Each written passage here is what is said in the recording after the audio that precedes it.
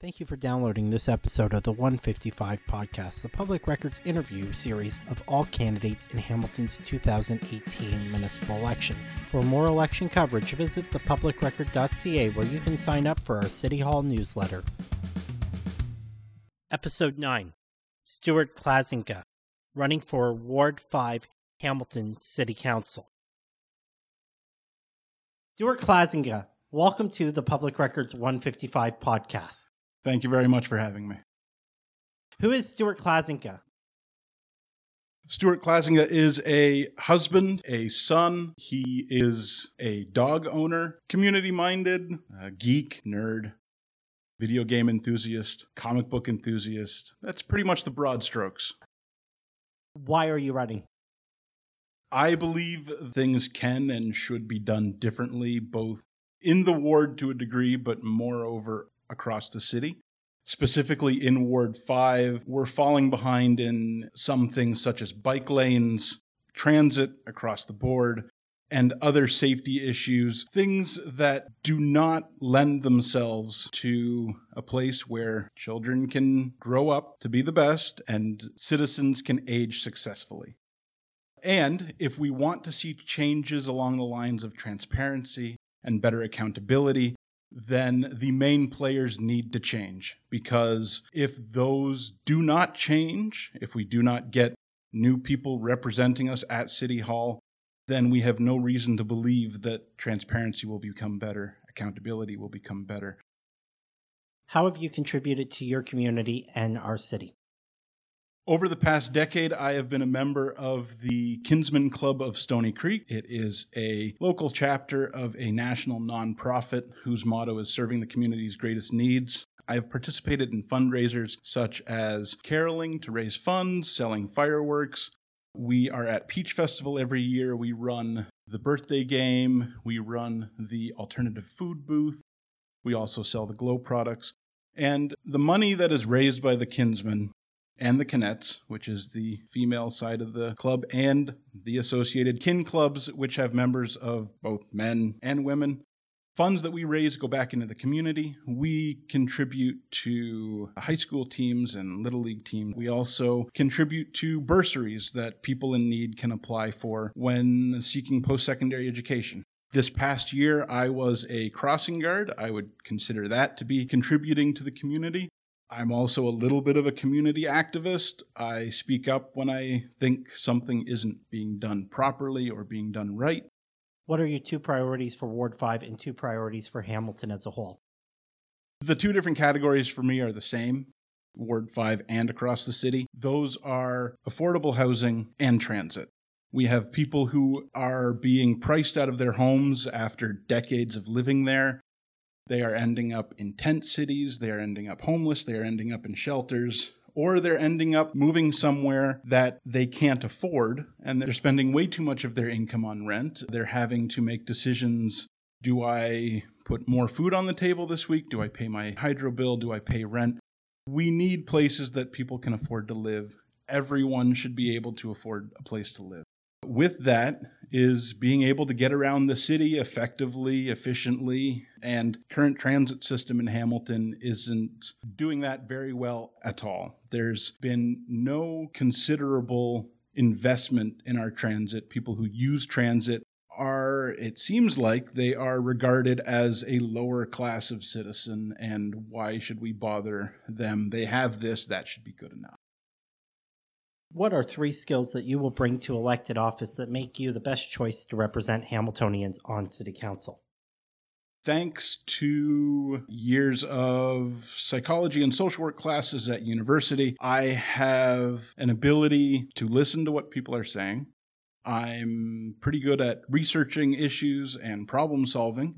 And also those courses gave me the ability to mediate between two opposing sides to try and find a compromise that works for everybody. What is something interesting or unique about Ward 5 that you believe the rest of Hamilton should know? And I warn you that Ward 5 candidates get judged a little bit more by me because this is my home territory. Socially, Ward 5 is very diverse. We have many new Canadians from all around the world. Ward 5 is very diverse in age, ability, and income levels. Ward 5 runs the gambit, so to speak. Thank you. Now for the tough question. Hamilton zoning regulations prevent the building of multi-unit clustered housing, which is in scale with existing single-family housing, commonly referred to as the missing middle. There are approximately 100,000 Hamiltonians in their 20s and approximately 140,000 Hamiltonians over the age of 65. The missing middle is medium-density, transit-connected housing in walkable communities, and is important to young renters, first-time owners, and critical for seniors seeking to age in place in the communities they've lived in for decades. As a member of City Council, you will need to address housing challenges in Hamilton. You will face opposition to infill development and provincially mandated intensification. How will you respond to concerns about development, and where do you believe mid-density growth should occur in your ward? I'm not certain that mid-density is enough. I believe very strongly that we need more high density as well. That said, I think that housing needs to be planned with efficient and reliable transit in mind. So it either needs to be planned along existing efficient and reliable routes, or there needs to be a plan for these routes to exist in the near future. Especially when you're talking about lower income residents or seniors, people who may not be able to afford to drive or who are unable to drive, they need transit to be able to get around the city. In Ward 5, the main transit corridors are, as they exist right now, King, Greenhill, Nash, and Barton. Of course, I think that mid and preferably high-density residential should be built within walking distance of those corridors. Another thing you mentioned was walkable neighborhoods, and to me that means everything you need in your day-to-day you can get by walking. Most everything you need in your day-to-day can be reached by walking. And that requires housing going up near amenities. And in Ward 5, the most dense amenity locations would be Eastgate Square, the corner of Queenston and Nash. Pretty much anywhere along Barton, there's plenty of amenities available. And to a lesser extent, Greenhill, down by where it meets the link, there's a plaza there, but I wouldn't say that that affords access to most of what you would need. What are 2 changes you will propose to improve city services? First would be an app, not a transit app, because I take transit. I know that there's plenty of apps out there that will do what I need them to do. I would propose an app that would allow citizens to report municipal issues. You could tag the location with the report.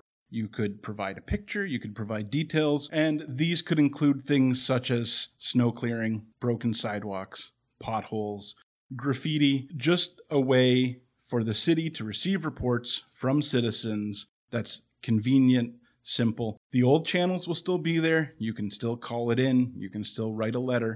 This system would make it a lot easier for a larger portion of the population. A second change to improve service would be to help entrepreneurs and small business owners. The city should implement a streamlined and checklisted business permit approval system so that entrepreneurs know up front exactly what they need and when they need to have it. Because we have people who are ready to open a business in Hamilton and they are unable to because there are requirements that have just come up out of nowhere, or it wasn't explained to them properly exactly what they need to do to be able to open their business. What are 2 changes you will propose to improve quality of life in Hamilton? Going along with the app, that same train of thought would be implementing a unified ticketing system. I'm not talking about parking tickets and stuff like that. I'm talking about when you contact tech support, they say, okay, here's your ticket number. That number, anyone can look it up and they can see, oh, this is the issue that this person was having. The city needs to have a system across all of City Hall, so that's all city services, all city departments, and councillors, to ensure that citizens who are raising issues or problems are being responded to and that issues are being resolved.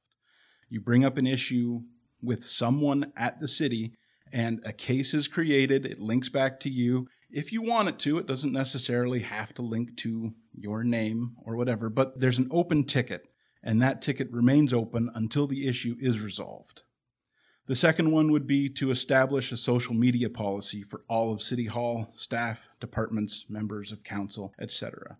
There's no reason for councillors' social media accounts to be blocking people who have not engaged in harassment or any other suitable criteria to be blocked. I know for a fact that you, Joey, have a few examples of being blocked by people at City Hall. That shouldn't happen. The city needs to know where it stands on social media accounts. The councillors need to know what they can and cannot do. The councillors need to know what is expected of them with these accounts that they have. Hamilton City Council decided against ranked balloting. Ranked ballots enable voters to prioritize candidates they feel qualified for public office and best able to represent them. What is your position on ranked balloting? I am in favor of ranked balloting. How will you improve civic governance and engagement in the next 4 years? As stated above, the social media policy would help towards this.